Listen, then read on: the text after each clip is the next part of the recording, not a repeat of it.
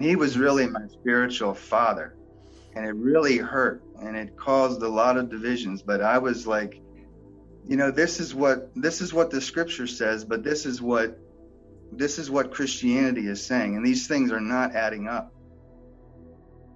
He started telling us that, girls, you need to dress for your future husbands. You shouldn't be dressing for anyone else. And I'm sitting there as a 10-year-old going, I'm 10. Why should I be worried about how I'm dressing? The openness and sharing and the honesty, and how difficult that is, because it can be used against you. And when that happens, a time or maybe two, if you'll, even after the first time, will open yourself up again, it's really painful, and it becomes, you feel really isolated. Come over me for this guy, and just his facial expressions, looking around like, I don't belong here. And that made me feel so sad, and I was just like, I don't belong here either then. So pervasive in that culture of like this idea of American exceptionalism, and like, we have to have this flag, and we have to be like, if you aren't for the war, if you aren't for whatever, then you're not really a Christian. And I'm like, how does that fit with a cross? And that, I think, kind of shattered the armor already had a lot of chinks. Yeah. But that kind of like was the final blow to be like, okay, I don't know that this is true, and I'm kind of starting to believe that it's not. For the most part, I kept those questions to myself, because I started to get this feeling, as much as I loved my church, as much as I loved the people there, as much as I felt like this strong sense of belonging, I really did not feel like it was an okay place to ask really difficult questions.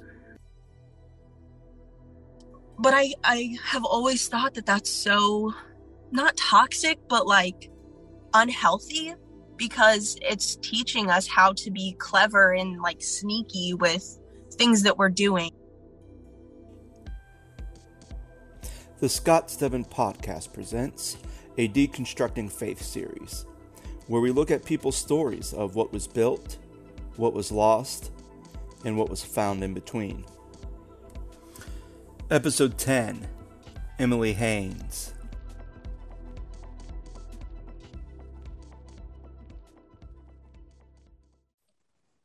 Hello, everybody, and welcome to the Scott Stebbin Podcast. Thank you guys so much for listening. I definitely appreciate all the love and support you have on this new series that I've been working on.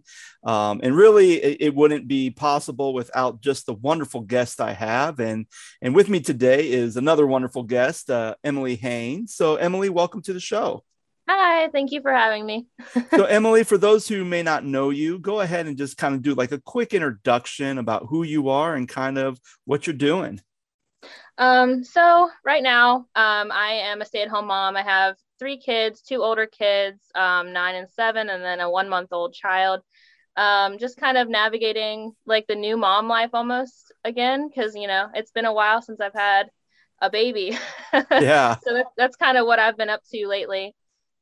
Good. So man, just having a baby, man, I couldn't even imagine. I mean, I think Laura and I are done with kids at this point. So we're like, after our second one, it's like, yeah, we're done. But yeah, and plus and I'm assuming it's all 3 boys, right? Yeah, 3 boys. Yep. Oh boy. Wow. So it's like WWE up in here. All right. The older 2 are constantly just on top of each other, just ugh. Yeah. So, Emily, just go ahead and just kind of describe a little bit of just kind of what was life growing up, and especially in relation to your faith development and even your church life. So, I grew up in church. As long as I could possibly remember, I've always been in church. My mom was a secretary at a church for, I think, 13 years. And we were in church pretty much every time the doors were open, Wednesday nights, Sunday nights. I mean, I was almost a pastor's kid because I was there just as much as the pastor's kids were.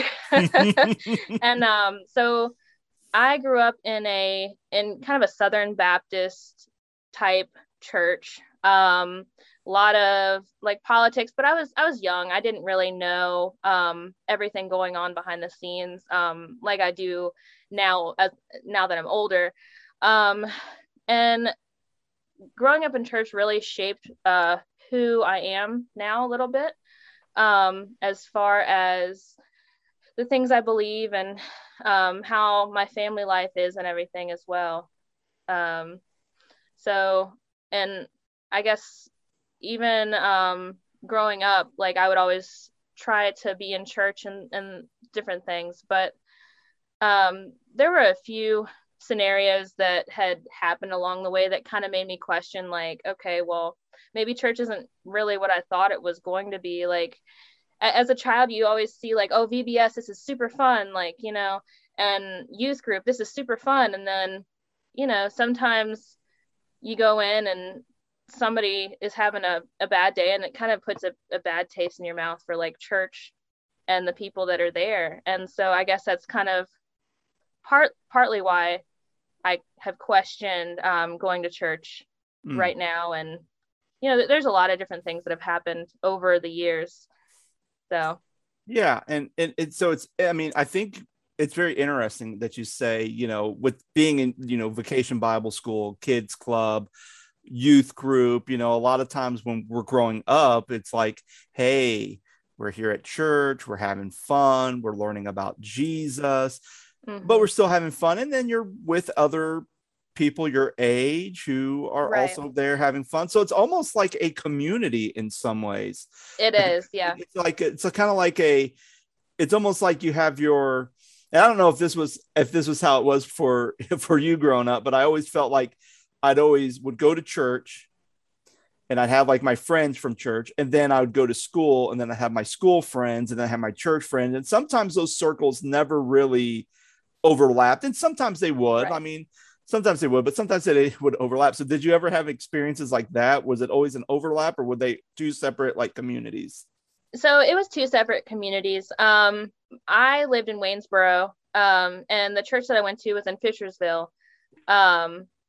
So most of the people that I was friends with at church went to like Wilson or maybe even like Stuart Straft or something. And I went to Waynesboro High School. So kind of our friend groups were two separate groups. Occasionally I knew people at school that would know people that I knew at church or vice versa. But yeah, I mean, I just, as far as it being a community, I did feel like I had a lot more friends, I guess, at church than I hung out with it at school. So yeah. And I kind of get that, because I feel like that was kind of very similar to me. Like, even if it wasn't people from my church, there'd be other Christians I knew at school that we would connect either through like Fellowship of Christian Athletes or some other type of a club. So as you're kind of talking about your early faith development, you talked about, you know, having fun as a kid, having fun as a teen, and then you become, I guess, like an adult, I guess, like kind of like, I don't even know, emerging adult or kind of a young adult in some ways. And then you say that, you know, there were some things that just kind of left a bad taste in your mouth. So what specifically were some things that you kind of felt like, ooh, this doesn't seem to line up with what I thought church was or what I believe that the Bible teaches? So I guess one of the first things that really just caught my attention to, like, oh, you know, what is this going on? Because this is not, you know, what I thought church was I was, I guess, 19 years old, and I had just had my oldest, Liam, and the church I was going to was kind of old fashioned. You know, they wanted women to like be more modest, wear like long dresses, long skirts, like down, you know, past their knees and stuff. And like, I was going there because one of my friends went to this church. And so I was kind of part of this church. Like they had asked me to like be part of like their choir. Like I had gotten baptized with this church. And then I got pregnant, and all of a sudden it's kind of like the dynamic changed. because I was a teen mother and I wasn't married.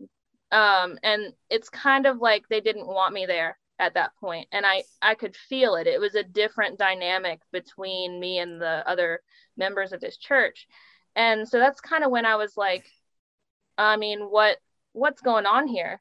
Because before I got pregnant, you were all about me being here. And now, because I don't fit this version of me that you don't want me here because I am outside of God's will or whatever, that's kind of how I felt. And so I stopped going to that church. And it broke my heart because I loved the people there and I thought that they loved me as well. And, it was very emotional for me because I was baptized there. I reaffirmed my faith with this church.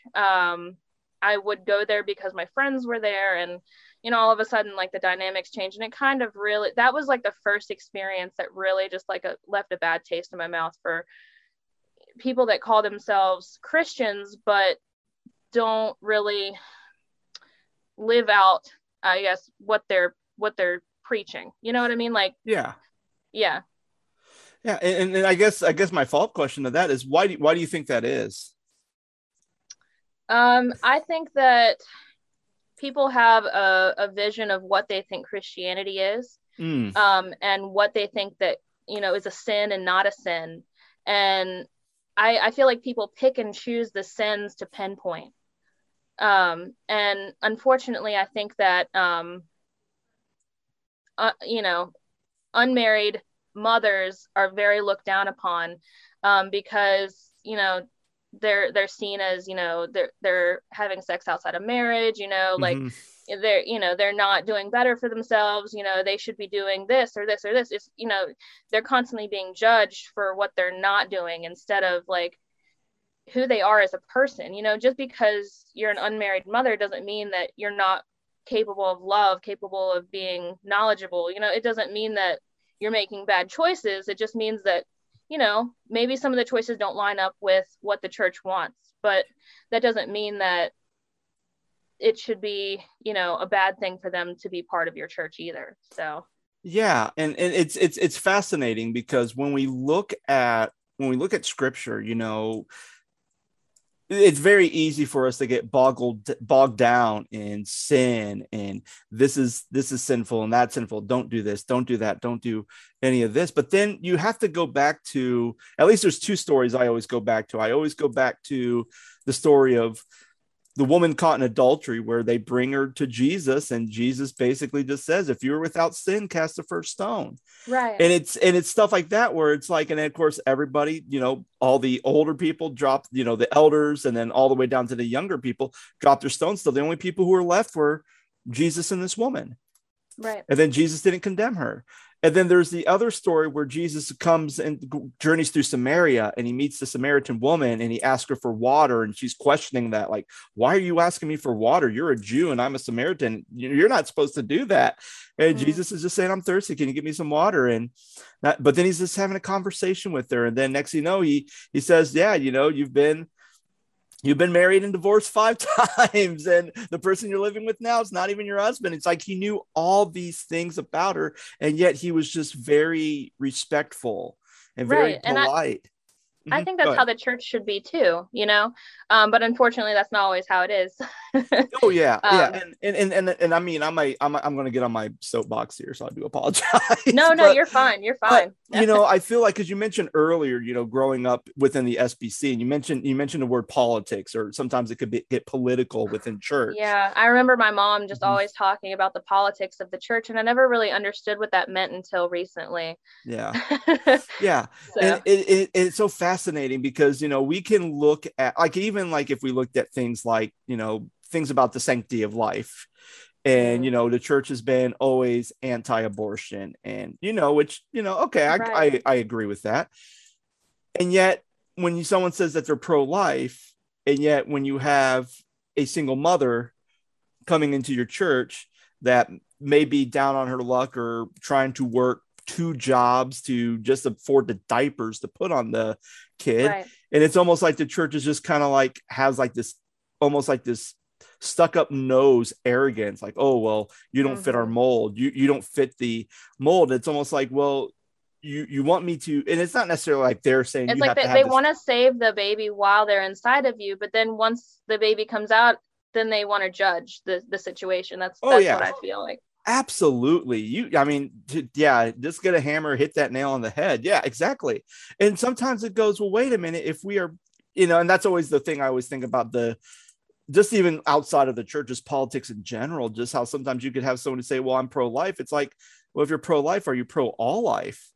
Because if you're saying you're pro all life, then that means you would help the, the struggling family. You would help, or even you would help to take care of the kid to get the help or to get adequate care, even to get the mental health resources so they don't get into a life of crime and then they're on death row. And then you're like, well, we're for the death penalty. I'm like, well, wait a minute, I thought you were for life. Why are you for death penalty? like stuff like that, where you scratch your head and go, wait, this doesn't make sense. Just pro unborn life. oh yeah. Just stuff only in the womb, but we don't care about anything else after that baby has made its exit. So when we think about that, so you've had that situation, was there any other situations or things you've seen in the church that still continue to led to these cracks or led to a more of a bitter taste in your mouth? Yeah. So, as a kid, I guess, you don't really think about what they're teaching the kids at the time, because you're just like, oh yeah, this is great. I'm around my friends. Like, but I guess the older I've gotten, like, I kind of look back at some of the teachings that the Southern Baptist Church was kind of teaching. And I guess it's not really just Southern Baptist. It's kind of just like church in general. But when they talk to the young girls, it's like they're teaching them to be modest because men will find them attractive or or sin because of how you're dressing. And it's like they're teaching this to like 9 and 10-year-old girls, and it's like you're teaching them that they should be modest because men can't control their urges. And that's another thing that I just look at now, and I'm just like, I don't agree. I don't agree with that, because men shouldn't be looking at like little girls that way. Well, exactly. In the first place. Yeah, and I had a guest who talked about the same thing. She was probably like 10 years old, and someone saying you need to dress modest, and you need to dress in such a way that would please your future husband. And it's right, like, yeah. I don't know any 10-year-olds that I know that are thinking about their future husband. No, not at all. I don't know any 10-year-olds that are planning their wedding right now. Maybe like, princess wedding or something, like in their dreams, but like not in real life. Yeah, like maybe tea party, and then they have like Kermit the Frog, and that's like husband or something, or like Barbies or something. Yeah. Yeah, but because I remember being taught like to dress modestly because of how we could cause a man to sin, or especially in youth group. Youth group was like they doubled down on that teaching. And they wouldn't let girls and guys be friends or like even hang out in the same groups together, like at camp or anything, because of that teaching. And I'm just like, this is ridiculous, like, and back then, like, I guess I tried to understand, like, okay, well, this is a church camp. They don't want, any weird things to be happening at church camp. I get that.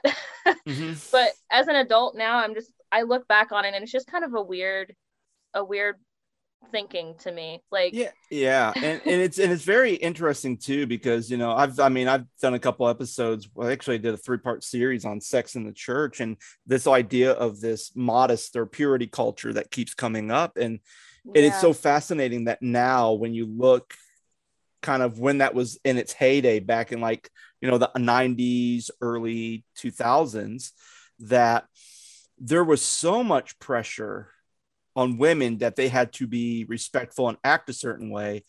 And then for guys, it was just like,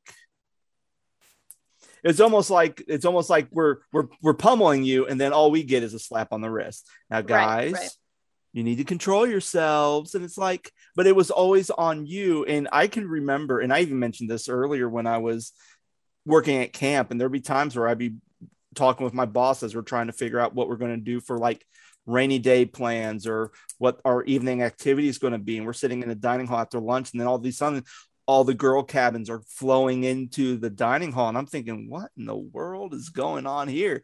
And then, of course, I had to hear this thing, ladies, I don't want to see your 3 Bs. I don't want to see your boobs, your butt, or your belly. And I'm looking around. I'm thinking, I don't see anybody dressed inappropriately here. Yeah, like why even say that?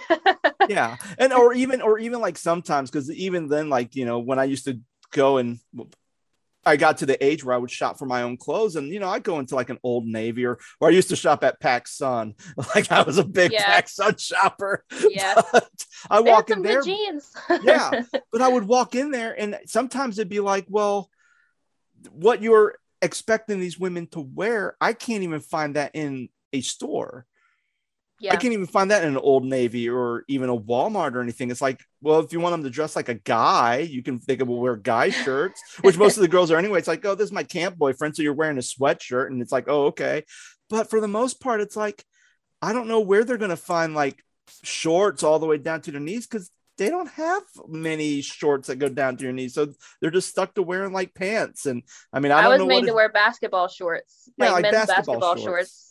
Yeah, because all the shorts that were made for girls are too short to wear to church. Oh yeah. So, yeah, that was a struggle.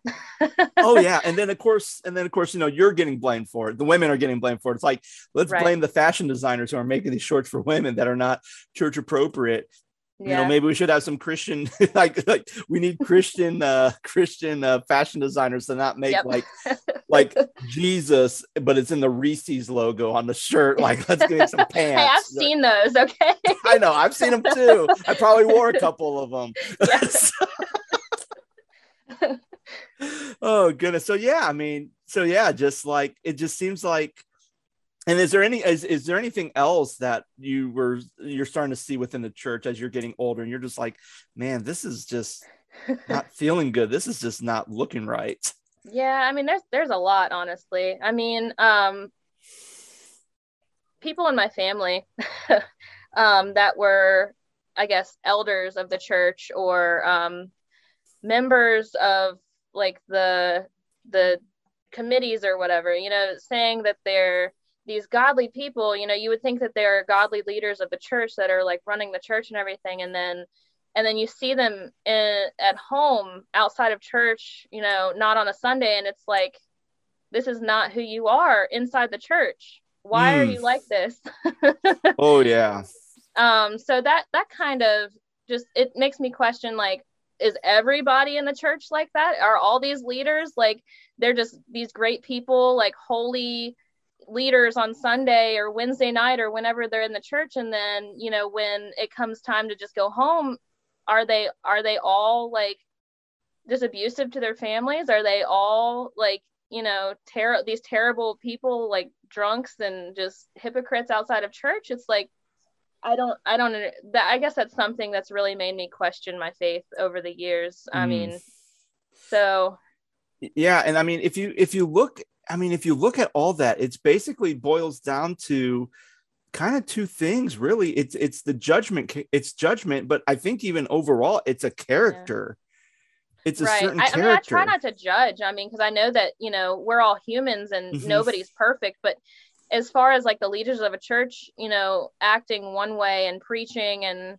you know, being these holy individuals on Sunday and then completely being different outside of the church, it's just like, it doesn't sit right with me. Like, why not just be a good person? I mean, if you're going to be a leader in the church. Yeah. And I think that, and you bring up a very interesting point, because I can remember one time I was an intern at a church, and I was, you know, kind of working with like a lot of the older adults and more families, but occasionally I jump in and help out with youth stuff. I kind of like looked at all aspects of the church.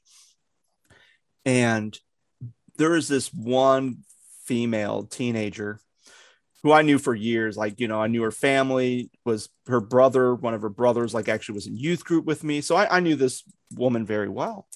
Yeah. And I think it was like maybe like a winter, it was some type of retreat or something where she started to kind of break down and started talking. And she started talking about how her dad was calling her a, you know, like, and again, like an F&B. And I'm thinking, wait, this is a guy who's an elder. of the church that I go to, a church that I'm the intern at. And there's a part of me that just got very upset and angry, like, wait. You know, first of all, you shouldn't be calling your daughter that anyway, period. Yeah. And B, you definitely shouldn't do it if you are in a leadership position at a church. Right. 100%. So, and I can remember I talked to my advising pastor about this. I go, hey, what do you do about a situation like this? And you know, I just felt like that it kind of got swept under the rug. You know, it was like, and it does a lot. and I think a lot of times it gets swept under the rug because it depends on who the person is.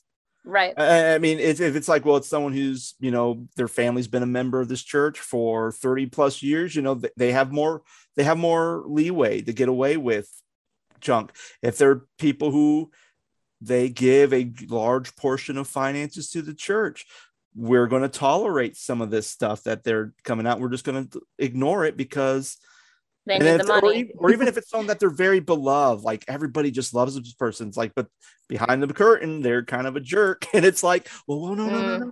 And it's just, and again, it goes back to, you know, politics. It goes back to politics. It goes back to characteristics. It goes back to all this junk.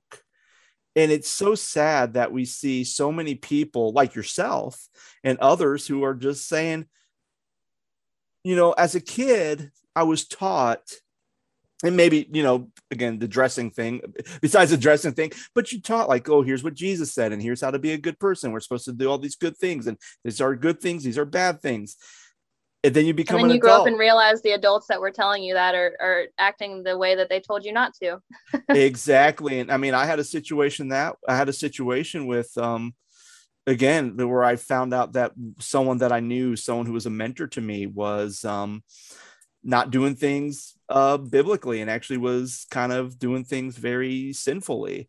And I remember this was someone who told me, you know, well, you shouldn't do this, you shouldn't do that, and all these things. And yet it was this, but then all the accusations that are coming out were something that he told me not to do. And I know he mentored me and another buddy of mine, and we were talking about it. And it was just like, basically everything he taught us on how to do ministry, how to be a minister, how to do all this stuff, it's like he's doing the complete opposite of what he taught us. And we're scratching our heads going, well, what else did he, and we're in that point, what else did he taught us that he said, oh, this is what you need to do as a pastor? And it's like, this isn't good advice, which I found out the hard way that some of the stuff I was taught wasn't very good advice. Yeah. I had an old youth pastor that I thought was this great person. And here recently I found out that there's some pretty shady stuff that he's been up to lately. Oh no. So it's just been very eye-opening, I guess. Yeah. And just to see like the reality of our humanness, I guess, outside of who we are in church, I guess. Yeah. And I understand, and you mentioned it and you said it earlier. I understand we're human and we do make mistakes sometimes. And there's always going to be times where we're going to do something or say something that's not going to reflect the values of Jesus Christ. Right. And I understand, I get that. But then there's also a part of me that goes, well, how do we handle those situations? Right. And it seems like a lot of times, like, I mean, for an example, let's say, you know, if I'm a pastor and let's say I did something that was wrong, I mean, in whatever scenario that is, then either A, I have two options. First, if I'm called out on it, I could either accept it and say, yeah, I did it, or I could deny it and lie about it, which a lot of them go for the latter than the former. But then there's other times where it's like, even if I did admit it, you know, yeah, I did it. A lot of times, even if they admit it, then they like to misdirect. Yeah, right. I did it. But I mean, if it's a pastor who had an affair, yeah, I did it. But she tempted me, and she was wearing. She came into my office wearing a bikini during a session. So like, she was asking for it, right? We can get into that topic real quick. No, I was being completely sarcastic about that. I know you were. I know you were. Yeah. But yeah, it's stuff like that where, and we see so many cases where so many people misuse their power in a way that causes damage. And at the end of the day, it's never the leader that takes the brunt of the damage. And even if you had and I believe that even if a leader admitted their failings, was repentant and say, hey, look, I'm sorry, this is that, I'm going to go get help, I'm going to go this, then I think in some ways, maybe there would be some grace and mercy where the leadership say, okay, we're going to give you time off so you can take some time off, go to your counseling sessions, go to your retreats, do whatever you can. And then we'll reevaluate and see where you are from there. And we'll go from there. And I think that's fair. But if you're going to go and lie, doesn't take away the damage that they've done. Yeah. And you're right. And it doesn't take away the damage. And I think that's kind of a big thing too, that sometimes there's some damage that just can't be replaced, that just can't be forgiven. Yeah. And I think over time you can forgive it, but not at that moment. It'd be like if I, I don't know, if I slapped your son or something and you're mad and you left the church and something, like over time. And even if I said, hey, look, I'm sorry, I was, out of my mind or whatever, maybe you would accept my apology, but you're not going to be trusting your son Liam to hang out with me. You're probably not going to be coming back to my church that I'm the pastor at, because you're just like, But over time, I think there might be time where it's like, okay, well, I have seen how this moment, he said he was changing, and I have seen progress in how he has changed. Right. And I think that's always the key thing. If I am seeing progress, how he's changed, and that he's still, hey, I'm so sorry, blah, blah, blah, then I guess, in some ways you can say, okay, over time, I can probably forgive this guy for slapping my son, because I have seen the change and how remorseful he is and how he is transforming to be a better person.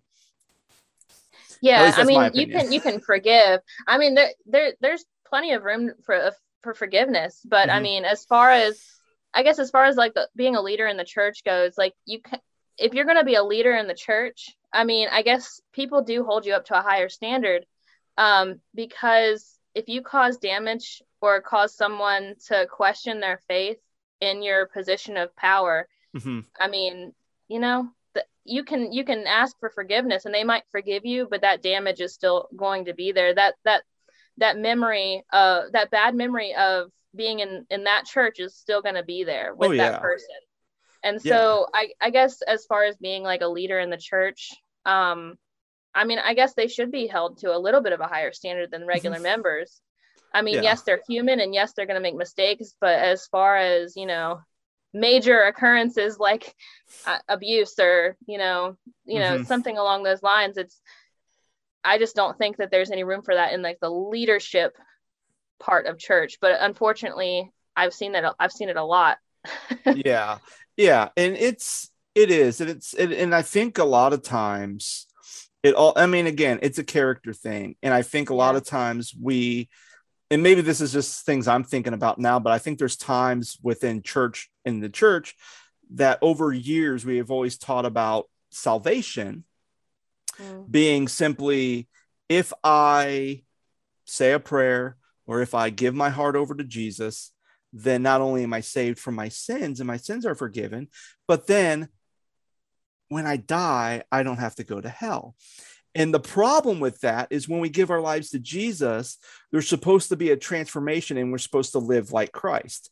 I mean, when Jesus says, take up your cross and follow me, that's a denial of self. And even Romans talks a lot about that we have to be living sacrifices to live as Christ and to die as gain.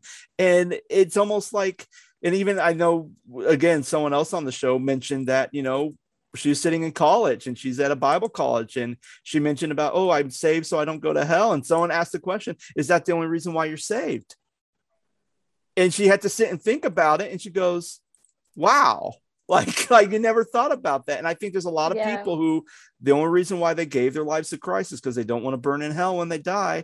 Right. Not because they want to live a godly life, but because they just don't want to go to hell. Exactly. 100%. Yeah. So one topic that I wanted to discuss, and this is something that for those of you who are listening, usually anytime when people say, hey, especially when I started this conversation in this series, usually I ask people kind of a snapshot of what their stories is. And And there was one topic that I thought was very fascinating, and it had to do with certain elements of church life kind of being cultish. So, Emily, I would love to hear your thoughts on this because it's very fascinating, and I would love to explore this topic with you. So please share your insights with me. Yeah. So I guess my thinking on that has just kind of come about within the last 4 to 6 years or so, because of what I guess I've seen church and politics kind of go hand in hand more recently than what I noticed in the past. And maybe that was just because I was younger and more naive about what church really was, and about the people in the church. And maybe I just didn't understand as well back then because I was younger. But I see a lot of people that go to church. They, it kind of goes hand in hand about what we were talking about before. Like, they're these people that are good in church and everything, and then different on the outside. But as far as like what goes on within the church, like, I guess with mostly with children's programs, like, trying to teach children, like, this is the absolute way, this is the only way you should be. And then, children are very, their minds are very malleable. Like, they kind of believe anything you tell them. And I feel like teaching children like these absolute truths of Christianity, it's kind of hard on a child, because it's like, it doesn't give them a chance to explore what they really think. It's like, like when I was a child, I only believed what my mom told me, what, I was told to believe. And I never really got a chance to explore what I really thought to be true until after high school. I mean, when I moved out of my parents' house. And I think that kind of ties into it being like cultish, because the children are taught to believe a certain way at a very young age. And I mean, I understand that, like, teaching like godly principles to kids and everything, like teaching them to mind their manners and everything, I understand that. But as far as like the purity culture, as far as like, this is how you should think, act, dress, believe, I've just started to have an issue with that. Yeah. As far as, teaching kids that, I guess. And that's interesting. Yeah, that's really good stuff, because I can see it. I mean, I definitely understand. I can even think about, because there's times where even in my life and even just with other people's life, there've been times where they'd have questions about things that they're reading in the Bible, or maybe they have certain questions like, hey, like, I mean, probably the most common thing is, okay, where are the dinosaurs in the Bible? Right. And then depending on who your teacher is, they either tell you, we don't question that. They tell you there are no dinosaurs, that dinosaurs aren't real. And yet you can go to a museum and look at their bones and you're like, okay, if this isn't a dinosaur, what is this? Or you have someone who might say, well, dinosaurs are in the Bible. And they may give some examples. Like, usually the most common one is someone will point to the book of Job, where God tells Job, think about the behemoth and the Leviathan, which, would be considered, dinosaurs are large animals, which we could see as dinosaurs. So, it's stuff like that. But then, and even like when you think about like what a cult is, and you look at it, a lot of times when you look at the common factors or the foundational things of a cult, usually it's, you have a very charismatic, narcissistic leader. Usually you have people who, and that's the thing, it's not really people who are like mentally ill that join cults, but sometimes they're people who have resources and people who are very intelligent and smart. Yeah. People who are hardworking. So it's not like these buffoons that join cults. Are really like well-educated, put together people, high-functioning people join these cults, because at least there's a need, and this charismatic person says, here's this need. But then I think the other thing is that there's always rules and stipulations. This is what you need to do. This is what you need to believe. And here's kind of this code of conduct, and yet it's always imposed on the members of the cult, but it's never imposed with the leader or the leaders of the cult. And I can think of maybe a couple of different churches that fit into that. I mean, and I don't think every single church is a cult. I don't think that I don't think all of Christianity is a cult by any means. It's just certain churches, certain groups of people that I've seen or heard of definitely fit into that. A pretty big famous church down in Texas definitely fits that mold in my mind anyway. You know, very charismatic leader, very big following, very rich. Oh, I think I know who you're talking about. Yeah. I'm like, okay, Texas. And I'm like, well, there's a lot of big churches in Texas. And then when you said, oh, okay, I know who you're talking about. Yeah. I mean, I don't want to just like put it out there like, I don't like this person, but well, I'm with you. So but it's okay. Yeah, I get you. I appreciate that. Yeah. And then of course the church that I went to when I was 19, that church struck me as kind of cultish because all the women were expected to dress a certain way for modesty. They were expected to act a certain way. The preacher was very just loud and charismatic, just very like personable. And then, I mean, I went over to their house one day after church and I overheard him telling his daughter not to eat peanut butter because it was going to make her fat and unattractive. So okay. Yeah. And wow. So and his daughter was maybe 13. And to have her dad say something like that to her must have just ruined her self-confidence. Oh, I bet. I mean, it's so things like that just kind of strike me as like, okay, well, you're definitely not who I thought you were. Yeah. And it's and even that, like I mean, again, we go back to character and even like, you know, going back to this idea, you know, the other thing about cults is, you know, you're told something and you don't question it. Yeah. And I actually, we had something happen last Sunday. We were sitting around the table for lunch and I remember Lizzie said, you know, something about how she's going to pray to Jesus. And my son says, well, Jesus isn't real. Oh. And so I sit there and go, well, Peter, why don't you think Jesus is real? And, you know, Laura and I are talking to him about it. He goes, well, because I can't see him. Yeah. And I'm like, okay. Yeah. I'm like, so kids I asked are kind of a visual. So then I ask him, like, so then I just kind of ask a question. I go, oh, you know, do you think George Washington was real? And he goes, no. Yeah.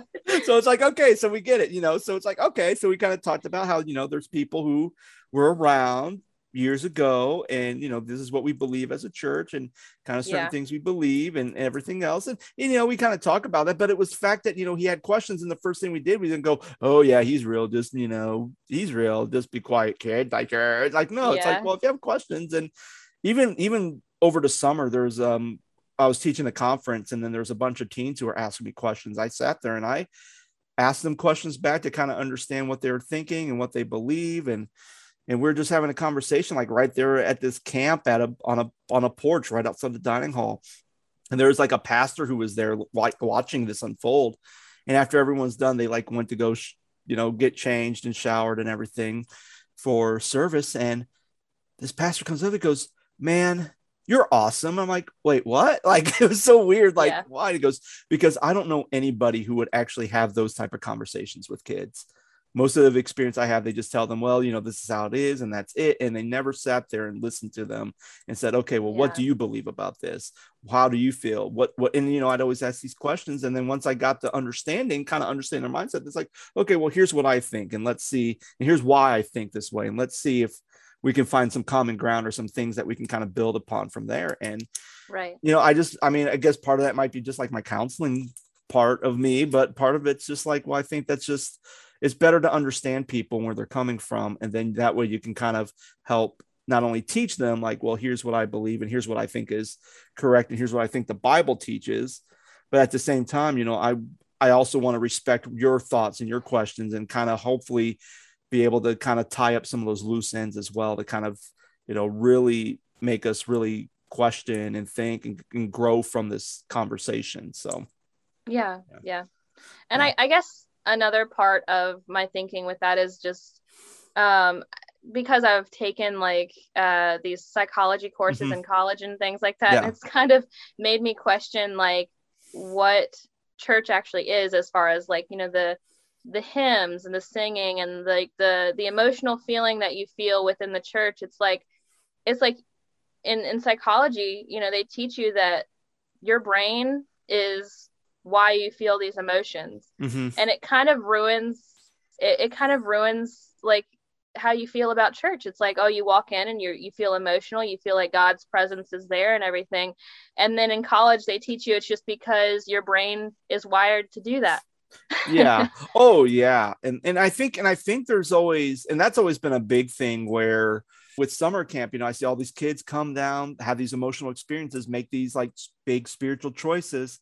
And then the next summer they come back and they're coming down to the altar for the same sins, the same issues. And there was a part of me that said, okay, you know, are we creating, you know, it was always a question, is the Spirit of the Lord moving through to cause transformation, or are we just creating an emotional experience?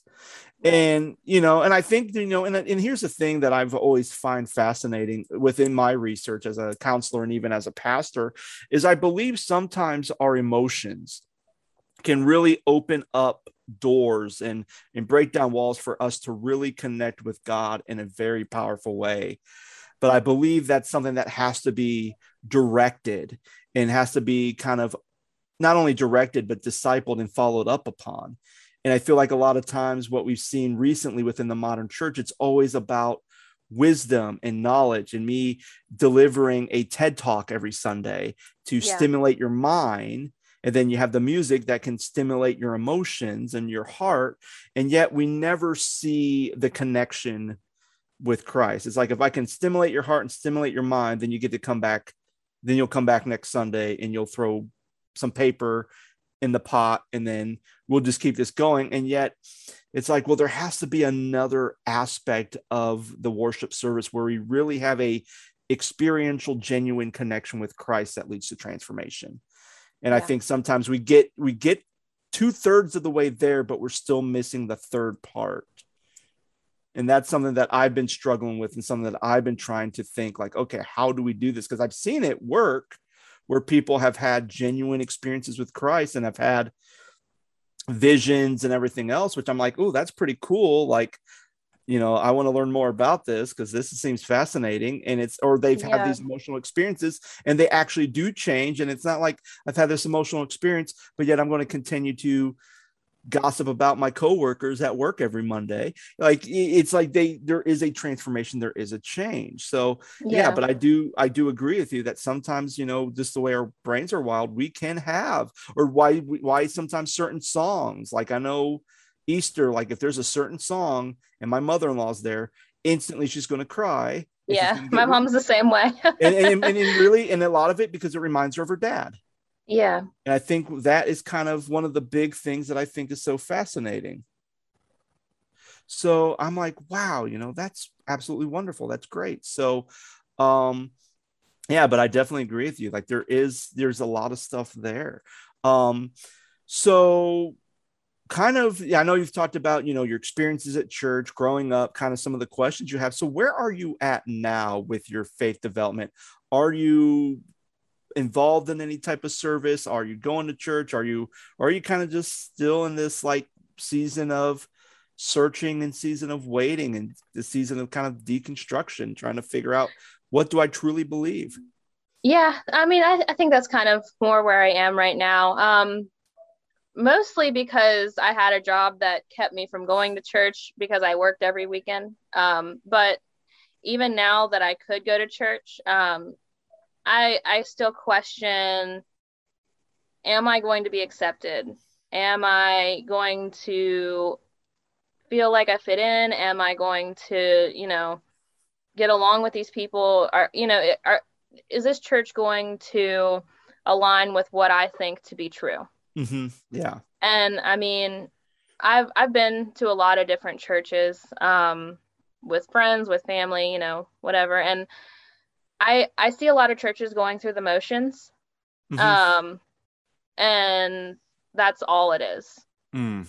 And so there's still a church that I would like to try, because I've met the pastor. He seems very genuine. I mean, but I still have doubts. I mean, because there's just been so many different places that I've tried that, whether, the pastor might be really great and then the members are just awful. Or, vice versa. Oh yeah, true. Mm-hmm. But I just never have found, I guess, one great place where I feel like, it's like a family. Because I feel like churches have had the same people and the same families for many, many years, and then they have like this newcomer come in, and it's just kind of like they just don't fit in because they're new. Their family doesn't go to that church. They haven't been around for like 60 plus years, in this community. And so I guess that's just where I'm kind of like running into some like issues with finding a place, because I don't really feel like I belong anywhere. Yeah. Oh, yeah. So, I mean, I guess it's just kind of where I am now. It's not that I don't believe. I mean, I guess my faith has definitely been deconstructed with all of the things that have happened in my life. But I mean, I'm still open to church. I'm still open to the thought of going to church, but it's definitely caused me to question more than what I would have in the past, for sure. Yeah, and I definitely understand that, especially with all the experiences you've had. Like, it's almost like, well, why would I fully commit to going somewhere if I don't entirely trust it? Because there's been places that the church that you reaffirmed your faith and got baptized, you thought, man, this is my home, and then you find out, oh, this is a very toxic home, and I need to get out. Like, or you have a season, or you have a life change, and all of a sudden you no longer fit the mold anymore, and you're kind of almost in a way kind of shunned in some ways out of the community. You just don't feel welcome and don't feel a part anymore. So yeah, I totally get that. And I think that's something that, where a lot of people are at right now. They're just, I mean, as much as the church wants to harp on, we need to get people to church. The biggest thing, and this is the biggest thing I've harped on, it's like, people are not going to come to your church if you do not change your culture. Right. And if then again, if someone's saying, hey, well, this is going to be the changes we need to make, and you're going to say, well, no, because things are fine just the way it is. We should just do it this way. Yeah, I think that's the big problem with churches these days, especially ones with an older group of people, members. I guess they want to keep with their ways of doing things, and that's not going to bring the newer members into the church, because the younger generation, they want technology, they want like contemporary, they want things that are going to be like more upbeat, and I think that's also a part of why it's hard to get people into church too. And even that, I think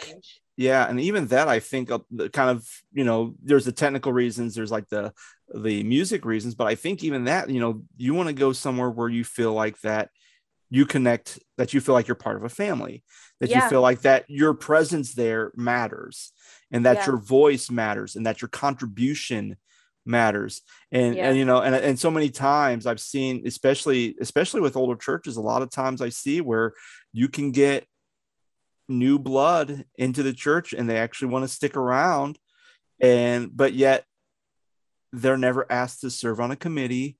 They're never asked to serve. And especially when it comes to like leadership, like there could be someone who could be there who has great leadership qualities, but then yet when it comes time to voting and the way the structure of the church is, sometimes it seems like everyone's always voting the same people in to leadership to make decisions for the direction of the church. And it's like, well, if you have the same person who's been on this board who's been at this church for 30 years, how do they know the direction that the church needs to go into the future to be and I don't want to say stay relevant, but in some way still continue to proclaim the gospel in a culture that is rapidly changing. Right. Yeah.